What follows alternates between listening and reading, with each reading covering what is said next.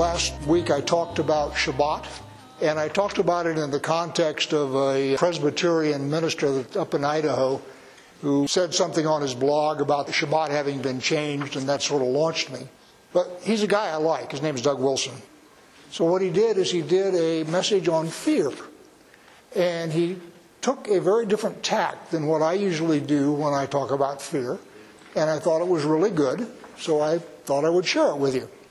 Now, when I talk about fear, my perspective is that fear and faith are two sides of the same coin. Faith is the mechanism, if you will, that we use to bring things from the spiritual into the physical, and fear works the same way.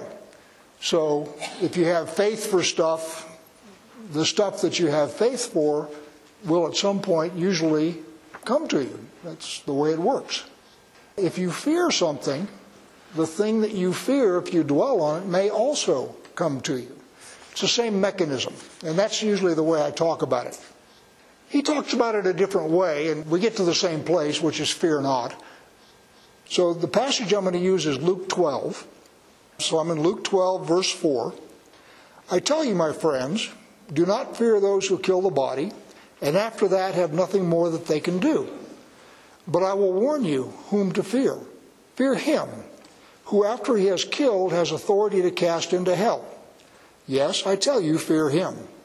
Are not 5 sparrows sold for 2 pennies, and not one of them is forgotten before God? Why, even the hairs of your head are all numbered. Fear not. You are of more value than many sparrows. So the pattern here is fear not, fear, fear not. Wilson has one of these catchphrases, which I kind of like. It's not whither, but which. So the way he uses that is, the question is not whether you're going to fear. The question is, what are you going to fear? Not whether, but which. And he's taking this from an entirely Christian point of view, but it's absolutely consistent in the Tanakh, in the Torah. For those of you who remember Musar, we talked about the character trait of Yirah, which is translated, depending on what's going on, as either fear or awe. The same word is used for both fear and awe in the Tanakh. Typically, when they're talking about being afraid of something, as in scared, it's tirah, they add a tav to it, but it's the same root word. For example, in Deuteronomy 10, verse 12, and now, Israel, what does the Lord God require of you, but to fear the Lord your God, to walk in his ways, to love him, to serve the Lord God with all your heart and with all your soul, and to keep the commandments and statutes of the Lord, which I am commanding you today for your good. So the word there that is translated as fear is yirah. You can also read this, and it makes perfect sense. And now, Israel, what does the Lord your God require of you, but to be in awe of him? Works either way, either translation.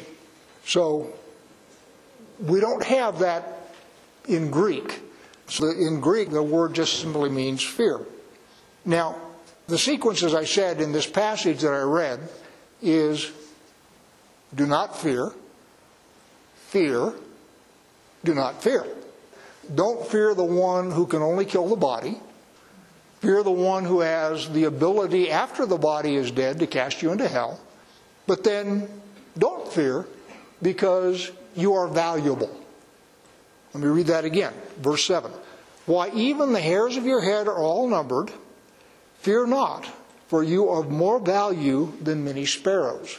So the idea here is fear God, but don't be afraid of what's going to happen to you, because you are valuable to God. He's the one that you should fear, not whither but which. You shouldn't fear the world, but you should fear God. And you should fear God because, A, he has the ability to do more to you than the world does. But don't be afraid because you are very valuable to him. So, fear of hell.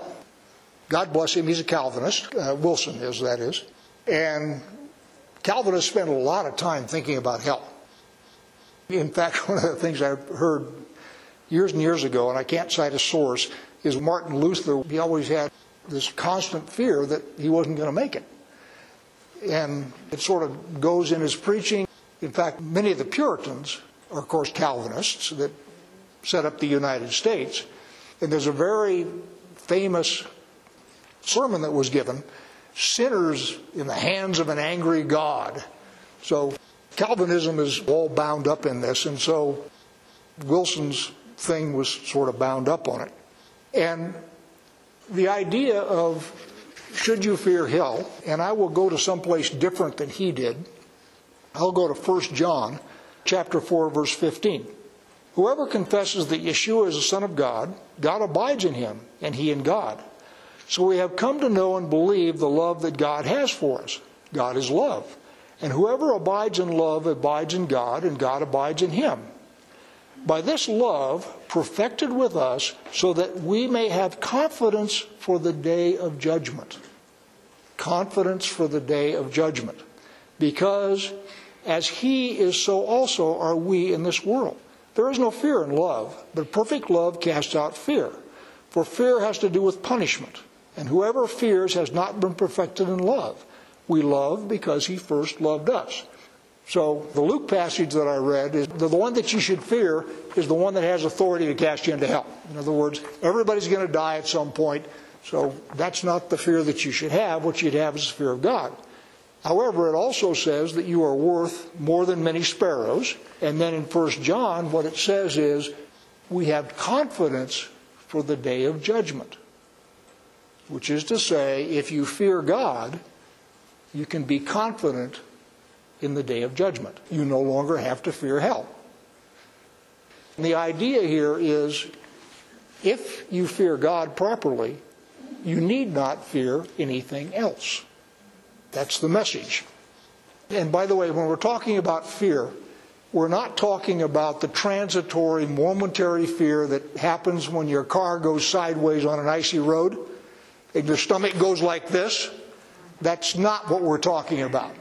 What we're talking about is this sort of existential gnawing fear that you can't ever completely get rid of. And I will gently suggest that the world right now, all around us, is ladling out that kind of fear with a shovel. They're trying to keep you fearful, uncertain, roiled up, and unsteady. And what Wilson is talking about and what God is talking about is if you properly fear God, you do not need to fear the rest of it. You can sleep in peace because you know that you are in the hands of a God who loves you and you appropriately fear him. And I'm going to go back to the Tanakh definition of the word, which is either be afraid, and certainly be afraid if you've done something wrong, but it's also simply awe or reverence. Same word means the same thing. So if you have awe or reverence for God, you need not worry about what the world is doing. Now, I'm not saying that you don't need to get out there and roll your sleeves up and perhaps occasionally hoist the Jolly Roger and start swinging around with your saber. Not saying that you shouldn't be doing things, but you can have confidence that the worst that's going to happen to you is what happens to everybody else. At some point you're going to die. That's the worst that the world can do. And by the way, there's a passage of Scripture that talks about that. Hebrews 2, verse 14. "Since therefore the children share in flesh and blood, he himself likewise partook of the same things," he being Yeshua. "So since therefore the children share in flesh and blood, he himself likewise partook of the same things, that through death he might destroy the one who has power of death, that is the devil, and deliver all those who through fear of death were subject to lifelong slavery." Starting to get the theme here? If you have proper fear of God, awe, respect, love of God, you need not fear what the world can do to you. Now, again, I'm not talking, obviously, about when your car skids sideways on the ice. That's something different. But you should be able to sleep peacefully at night without worrying about things that you can't control. So if you're spending your whole night sleeping and wondering, am I going to have enough food? Oh, what happens if I get some dread disease? Oh, what happens if, and so forth. You can't control any of that. So don't be afraid of it. Sleep peacefully, trusting in the one who has you in his hands. And that's the point Doug made. And the other thing that I'm saying is the world will try and control you using fear. And we have had a master class in that for the last couple of years. I mean, we have got people that are just terrified. I have a friend who, driving in his car, wears a mask. And then comes into a restaurant and sits down with me and takes his mask off. Everybody knows that the virus does not descend below 5 feet, right? And he's a good guy. I love him. But come on, people. It's a real thing. There's no question about it. And many of you have had it. I've had it. Some of you have had really bad cases. I understand that.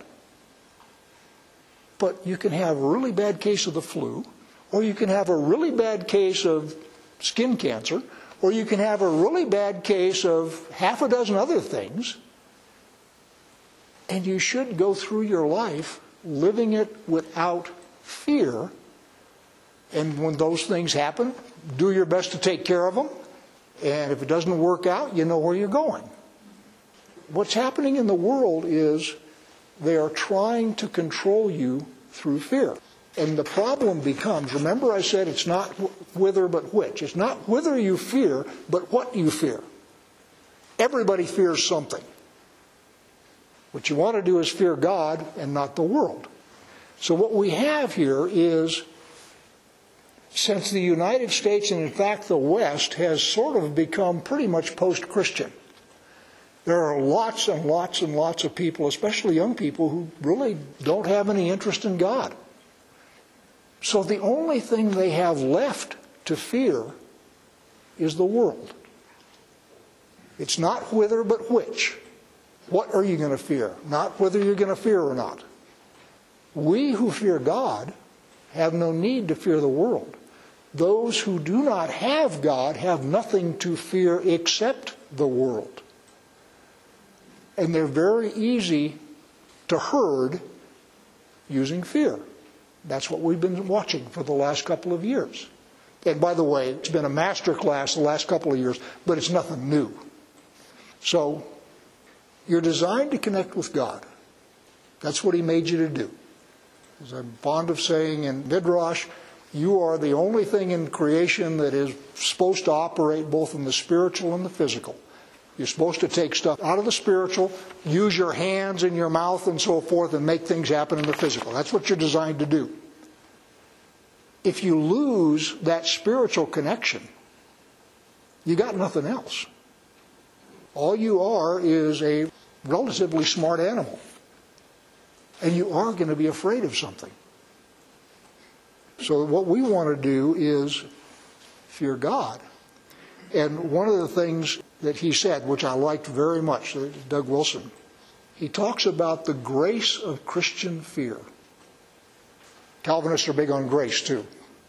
And the idea here is God has given us grace by teaching us to fear Him, so that in that process we need not fear anything else. And that's why the Bible says over and over and over again, fear not, be afraid. And as I have said many times, one of the reasons not to be afraid of things in the world is because of mechanics. Fear and faith are the opposite sides of the same coin. So if you spend all your time being afraid, what you wind up doing is attracting the thing that you're afraid of. Just like if you spend your life in faith, you wind up attracting the things that you believe for. Not immediately. I mean, it's not like you can walk out and put your hands on a car and all of a sudden the title drops out of the overhead. But the way the world works, that God has designed it, is you're designed through faith or fear to bring things about. That's what you're supposed to do. And so the grace of Christian fear is by learning to fear God, there's nothing else you need to be afraid of. As I said, I sort of gave Doug Wilson a hard time last week over Shabbat, and I really like him, and he's very wise and excellent. I don't happen to be a Calvinist, and I don't happen to be a Sunday worshiper, but he is otherwise very good. So let me close with one last piece of Scripture, Revelation 2, verse 10. Do not fear what you're about to suffer. Behold, the devil is about to throw some of you into prison, that you may be tested. And for 10 days you will have tribulation. Be faithful unto death, and I will give you the crown of life. He who has an ear, let him hear what the Spirit says to the churches. The one who conquers will not be hurt by the second death. That's what is going on in the Luke passage. That's what's going on in the 1 John passage that I read.